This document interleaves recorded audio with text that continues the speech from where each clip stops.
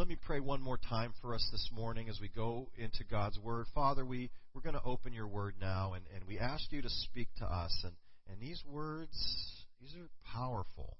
They're supernatural. They're endless in time. We know that Scripture says heaven and earth will pass away, but the word of the Lord will remain forever. And so we're looking to your word now and asking you to speak to us and change us, encourage our hearts, challenge our hearts.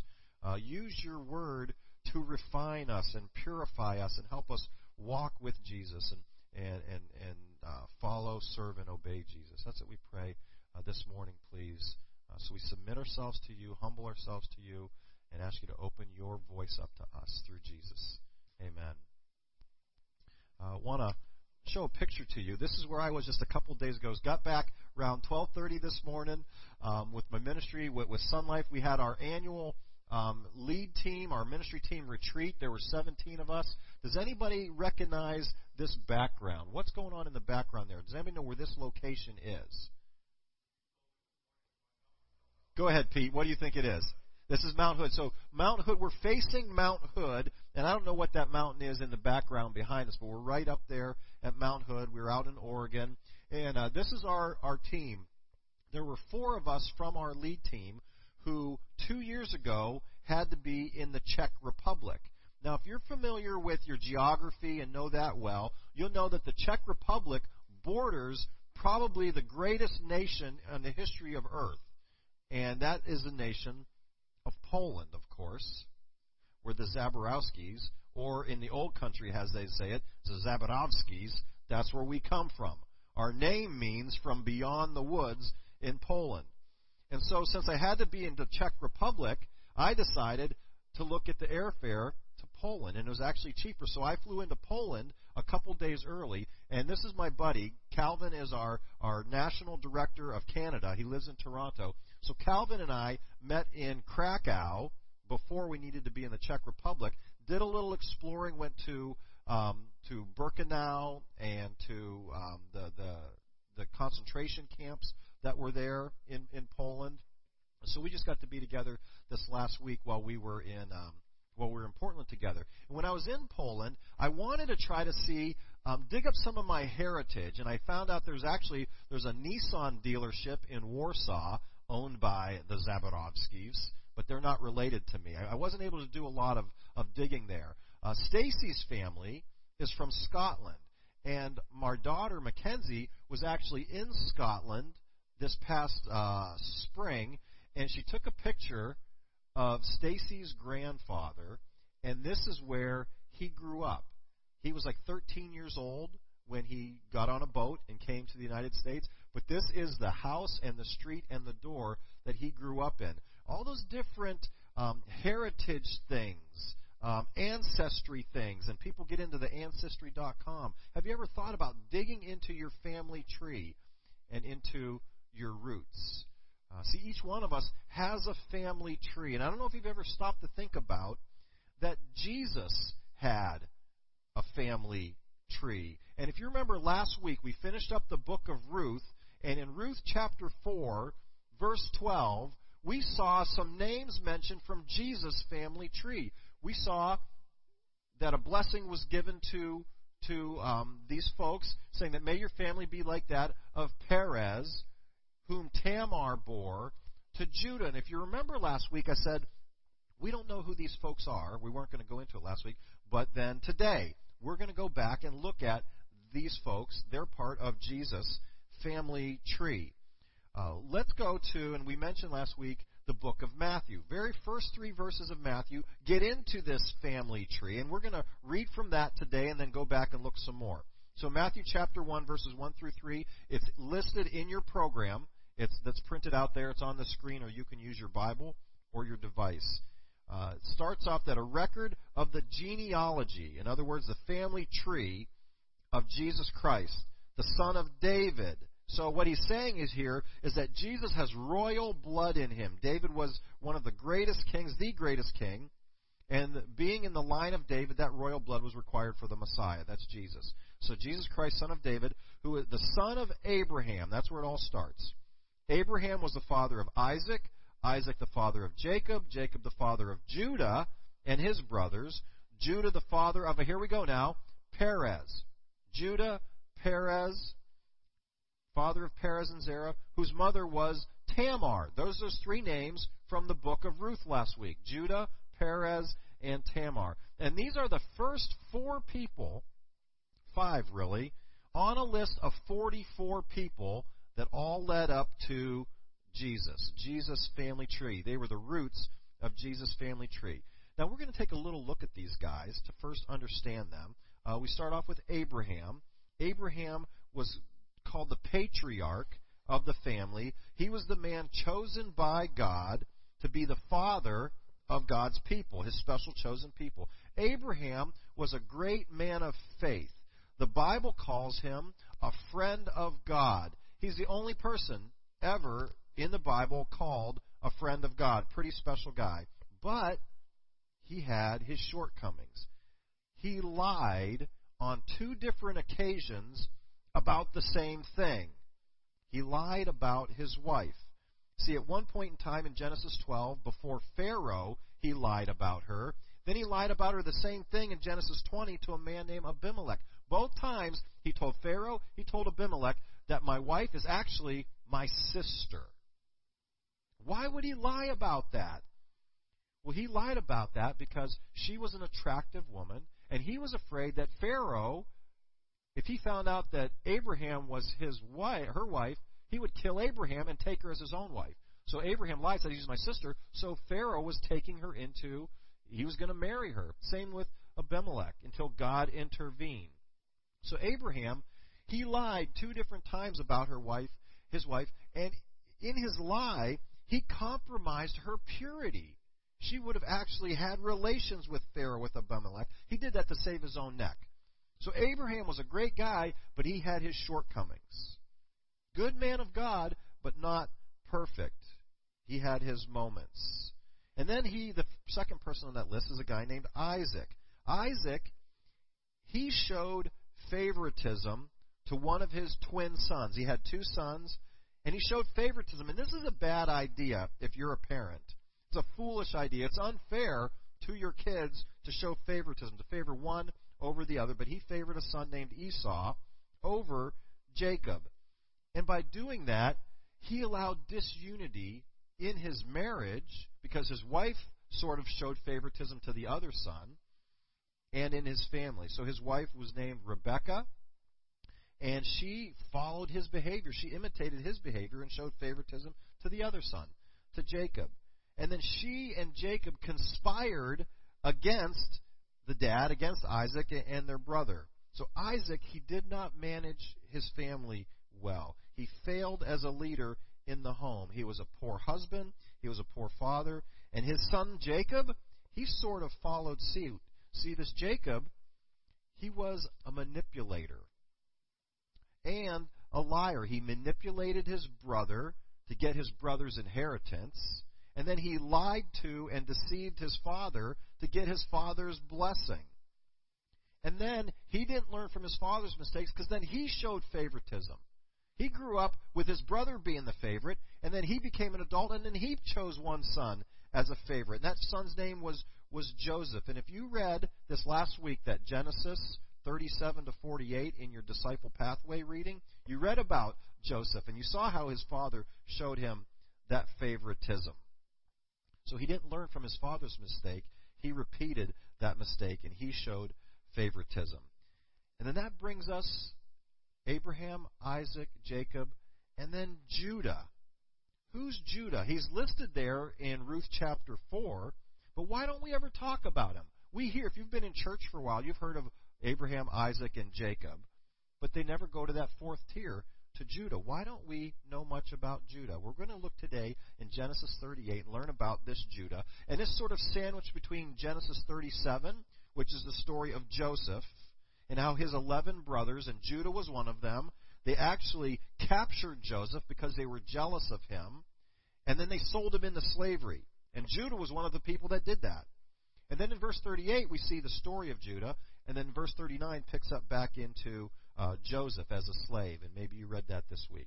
So let's go to Genesis 38, verse 1. At that time, after Judah sold his brother into slavery, Judah left his brothers, and he went down to stay with a man in Adullam named Hira. And it was there that Judah met the daughter of a Canaanite man named Shua, and he married her and lay with her. And I want to just point out on a map, he would have started off in Hebron, Judah did, and then this where it says Kezib, this is close by. This is where his wife is going to give birth to a child. And then a little bit later, you're going to hear us talk about Timnah. And just wanted to orient us on a map. So Judah left, went up near Kezib, married this Canaanite woman, and we need to know that it was forbidden in Genesis 28:1 to marry a Canaanite woman. So he's breaking God's law here. Verse 3. After he married this woman and lay with her, she became pregnant and gave birth to a son who was named She conceived again and gave birth to another son and named him Onan. She gave birth to still another son and named him Shelah. And it was at Kezib. Remember, we just saw Kezib on the map, that she gave birth to him. Well, Judah got a wife for so Ur grew up, his firstborn, and her name was Tamar. And there she is. Remember her from Ruth chapter 4. But Judah's firstborn, was wicked in the Lord's sight, so the Lord put him to death. Now, if you think about it, if you've read Scripture before, in the Bible before, there's a lot of different people who were wicked people in the Bible, weren't there?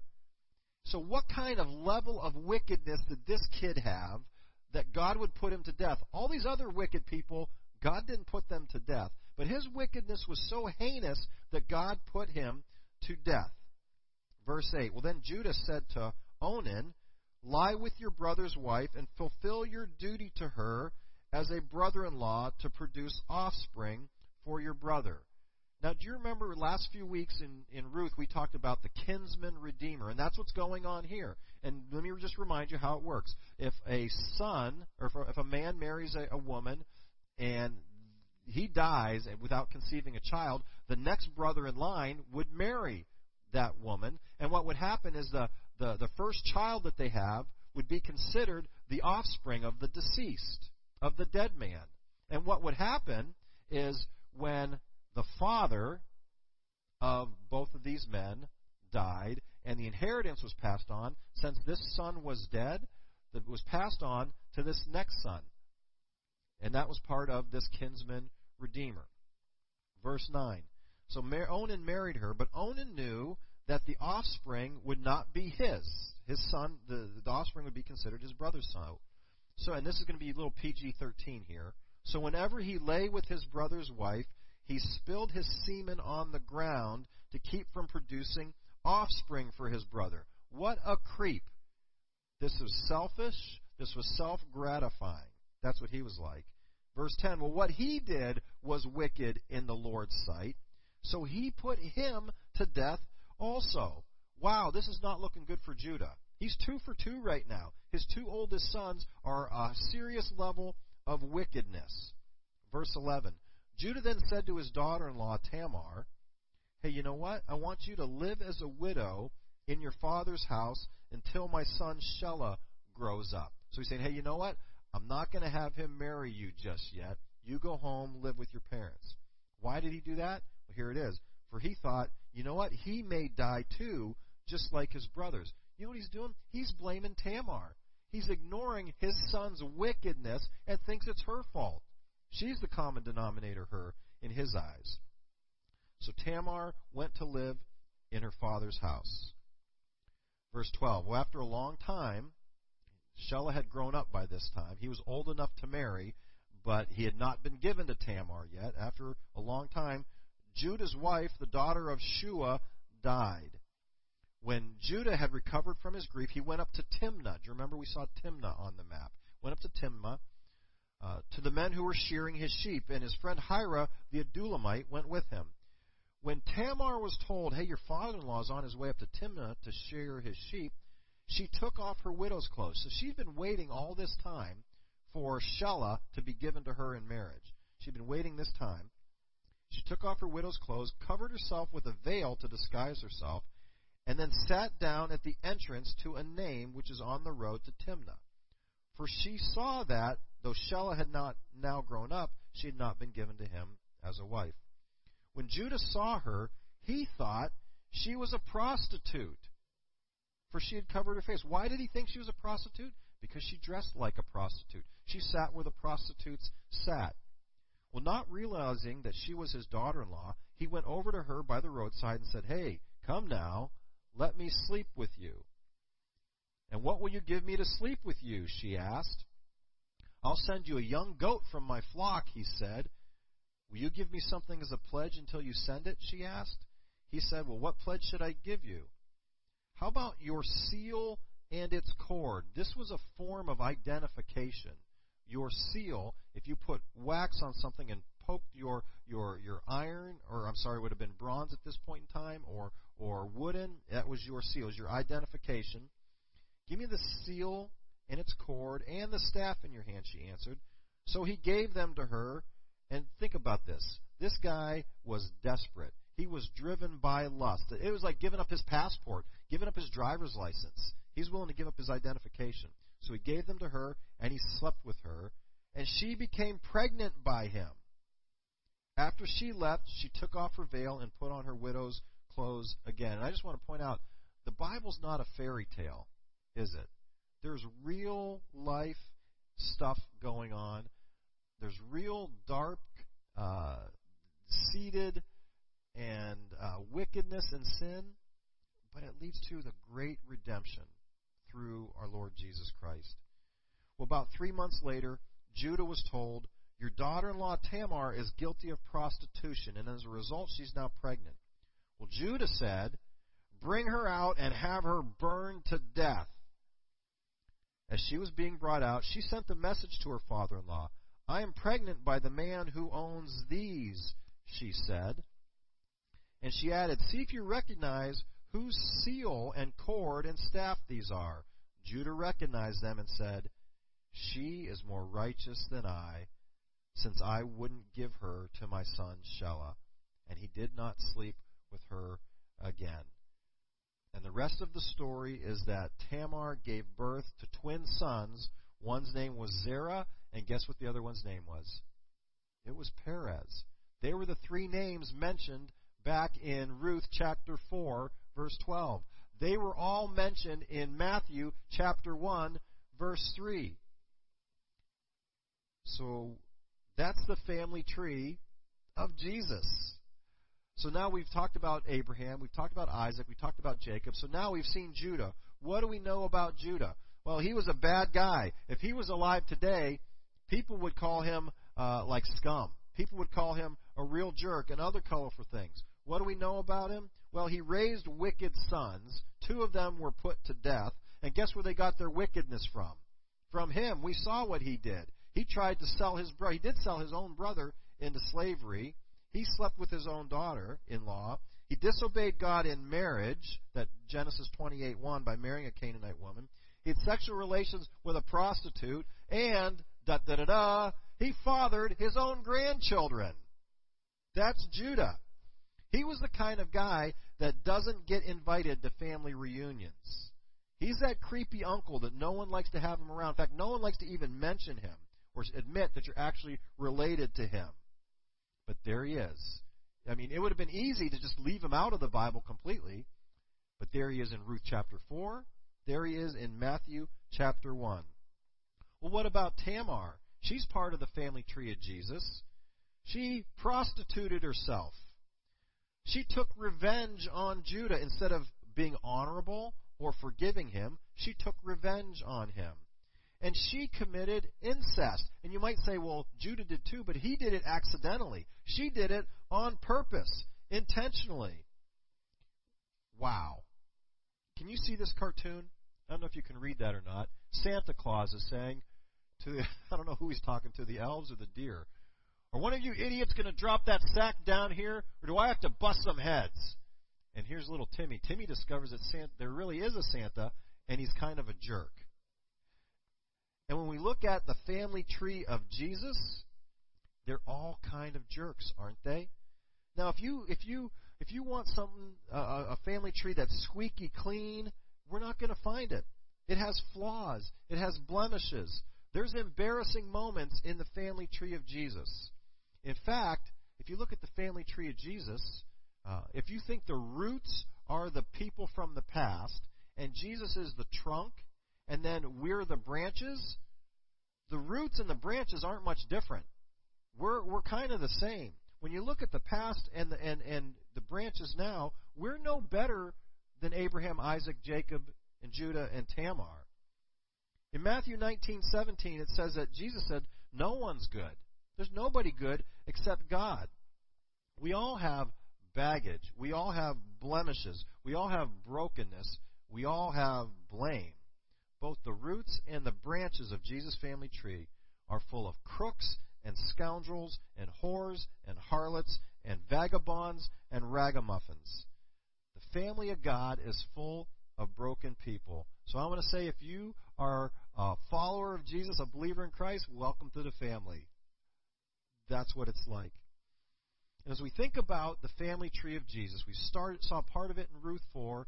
We saw part of it in Matthew 1. As we think of the family tree and our place in that family tree, I want to look at like 7 just takeaways or observations from it. The first one, and you can fill this out on your outline, is that you're not as bad as you might think that you are.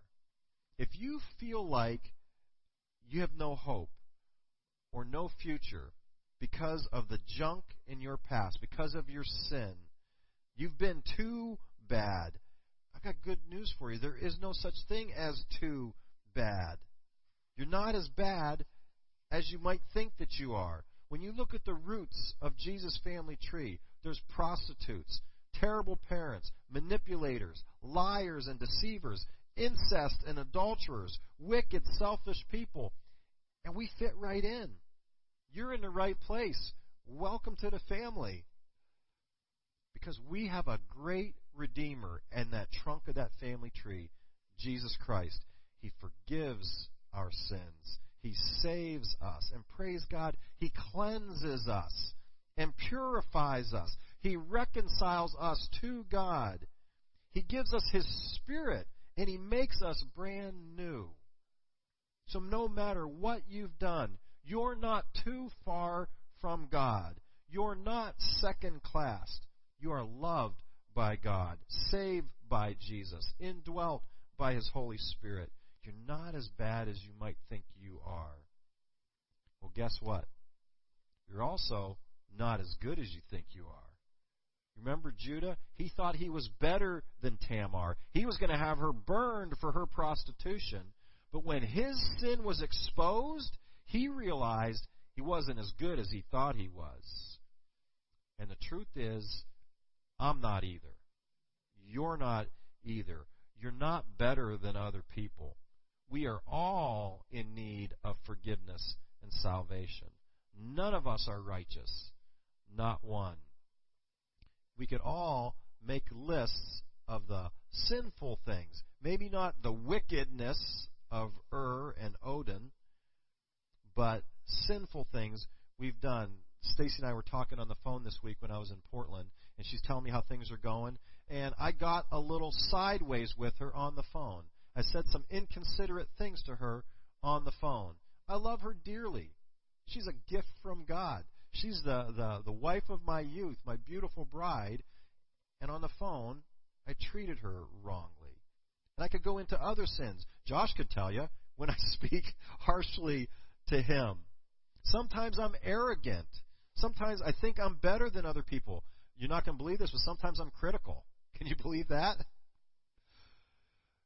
2 of my flights this week, when I flew from Cleveland to Minneapolis and then Minneapolis to Portland and then reversed that on the way back, I got bumped up to first class twice on those flights.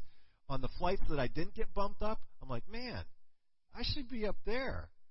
I feel special when I'm up there. Do you know when you're up there, they bring you boxes of snacks. You can choose bananas, crackers. I could have had Oreos if I want. Just you treat, and sometimes you get to thinking, man, I'm better than those other people sitting in the back. But guess what? Even on your very best day, even on my very best day, we still fall short of God. We might think, well, I've been on mission trips before. I put a lot of money in that box in the back. I don't smoke ever. I'm better than other people. But the truth is, we're not. On my best day, it's actually not much better than my worst day. On my very best day, I still fall short, and I still need the forgiveness of Jesus. I've noticed something, in churches over the years, is that if people sometimes, if they have a bad week when it comes to sin, where, man, I really stumbled and fell short, I didn't have a very good week with God, tend to stay away from church because they don't feel worthy. I just want to tell you, none of us are worthy. In fact, those are the weeks when we really need to be here. Not just when we feel good, because we're not as good as we think we are. Third takeaway is it's important and biblical to judge yourself before judging others. Do you remember Judah? He overlooked his own fornication with a prostitute to condemn her. Oftentimes, we overlook our own faults and sins, and we judge and condemn other people. We look through a window at other people and what they're doing wrong instead of looking in a mirror at what we've done wrong first. But Jesus said in Matthew 7:5, "You hypocrite, first take the plank out of your own eye." In other words, judge yourself first. Then you will see clearly to remove the speck from your brother's eye. Do you see the difference there? When I look at Jesus and I look at myself and say, man, I don't measure up to Jesus. And if there's sin, I want to remove that, repent from that, turn from that. And then when I look at other people, I'm not condemning and looking down on them. I'm looking at them through the lens of Jesus' grace and forgiveness towards me. And I'm actually not trying to condemn them. I'm actually trying to help them because I care about them. And I want to help them remove what's hindering their life. So we judge ourselves before we judge others. And our fourth takeaway is don't make excuses and defend your mistakes. Humble yourself, admit them, and learn from them. Now, to Judah's credit here, remember, he's that creepy uncle, but to his credit, when his sin was exposed, when it was discovered, he didn't make an excuse for it. He owned up to it. He didn't defend himself. He admitted it. He confessed, she is more righteous than I am. Listen, you guys know this. You will make mistakes. We're bad, remember? We will still sin. If you try to hide them, they'll eventually find you out, like Judah. Numbers 32:23 says, "Be sure of this, your sins will find you out." But praise God, Proverbs 28:13 says, "He who conceals his sin will not prosper. But whoever confesses and renounces their sin will find mercy." So if I conceal my sin, I get misery. If I confess my sin, I find mercy. Like we sang about today. Do I want misery? Do I want mercy? If I hide them, I get misery. If I confess them, I find mercy. So don't make excuses. Don't defend yourself. Don't try to rationalize your mistakes, but humble yourself. Admit it. Learn from it. There's true freedom in that confession. Number 5, the fifth thing is this is good news, you can finish better than you started. See, Judah didn't start out too well. Remember, he was jealous of his brother Joseph.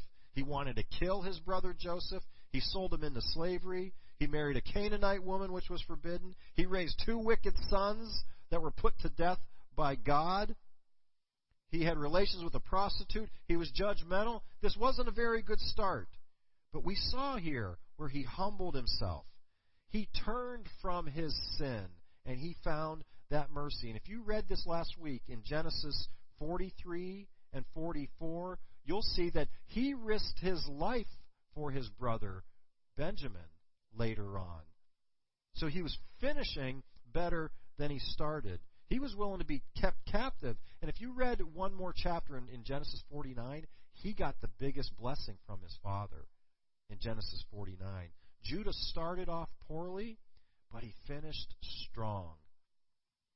Don't be the person that starts off strong and finishes poorly. Young people, we've got a lot of great young people in our church. We encourage our young people, start off strong. Follow Jesus, serve Jesus, obey Jesus. And as you get older, get stronger. Finish stronger than you started. Now, I don't know, I know a lot of our stories, not everybody's story. Don't know everybody's past, but you may have a past like Judah. Maybe not as bad, but you've got some embarrassing moments in your past, things you aren't proud of, things you wish you could have a do-over. You can change today. Remember, yesterday was day 0, today's day 1. You can have a great future and a great family tree. The rest of your story isn't written yet. You can finish strong by following Jesus, serving Jesus, obeying Jesus. Next observation, second to last one, is that everybody needs mercy. We sang about this morning. Everybody needs mercy. Question is, have you asked for it? And the second question is, do you give it to other people? Every person in the roots of Jesus' family tree needed mercy, every single one of them. All of the people in the branches of Jesus' family tree needs mercy and has received His mercy. God gives mercy. I ask you today, have you asked for it? Have you asked Jesus, make me a part of your family tree? I need your mercy. Have you responded to the gospel? Second part of that question is, do you give mercy to other people? Are you patient with other people? Do you bear with other people in love? Are you quick to forgive or quick to condemn? Do you self-righteously judge other people and condemn them?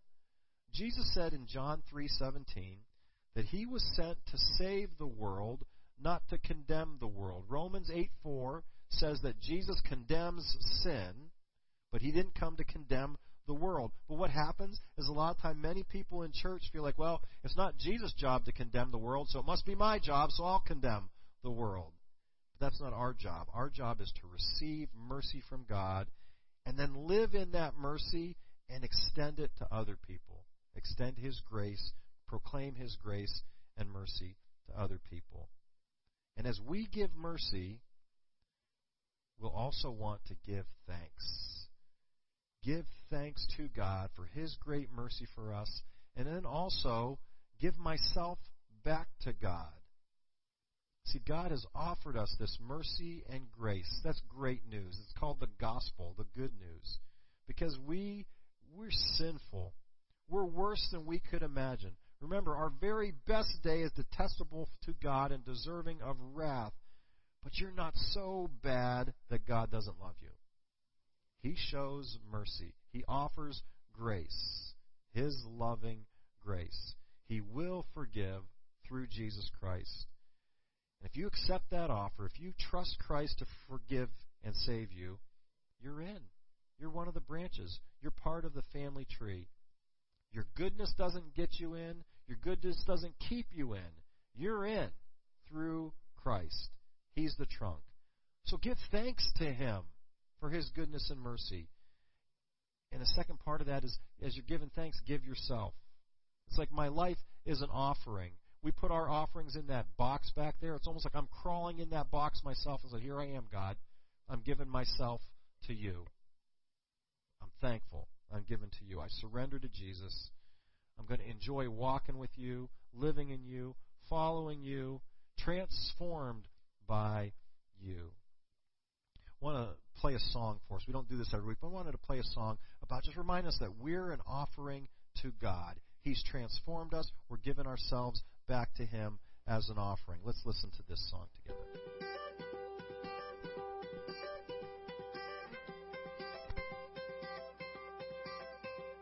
Your love is like a radiant diamond bursting inside us. We cannot contain. Your love will surely come find us like blazing wildfire, singing your name. God of mercy, love of mine, I have surrendered to your design.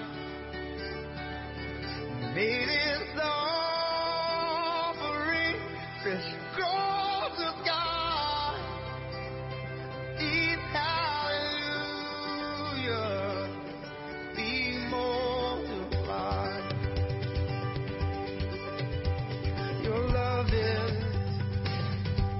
like radiant diamond bursting inside us. We cannot contain. Your love will surely come find us like blazing wildfire, singing your name.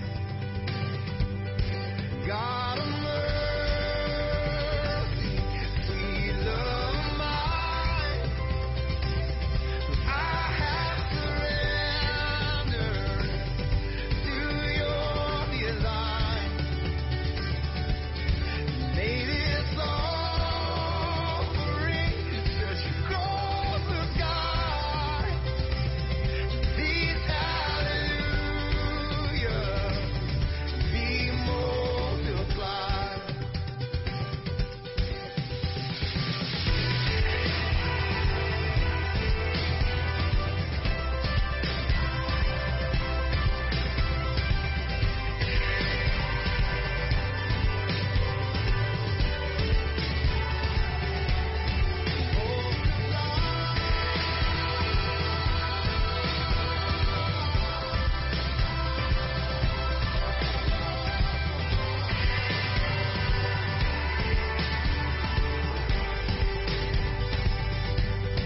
God of mercy,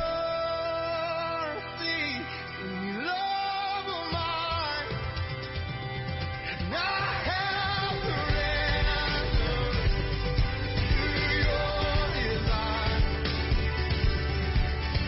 Made this offering, stretch across the sky. These hallelujah be multiplied. These hallelujah be multiplied.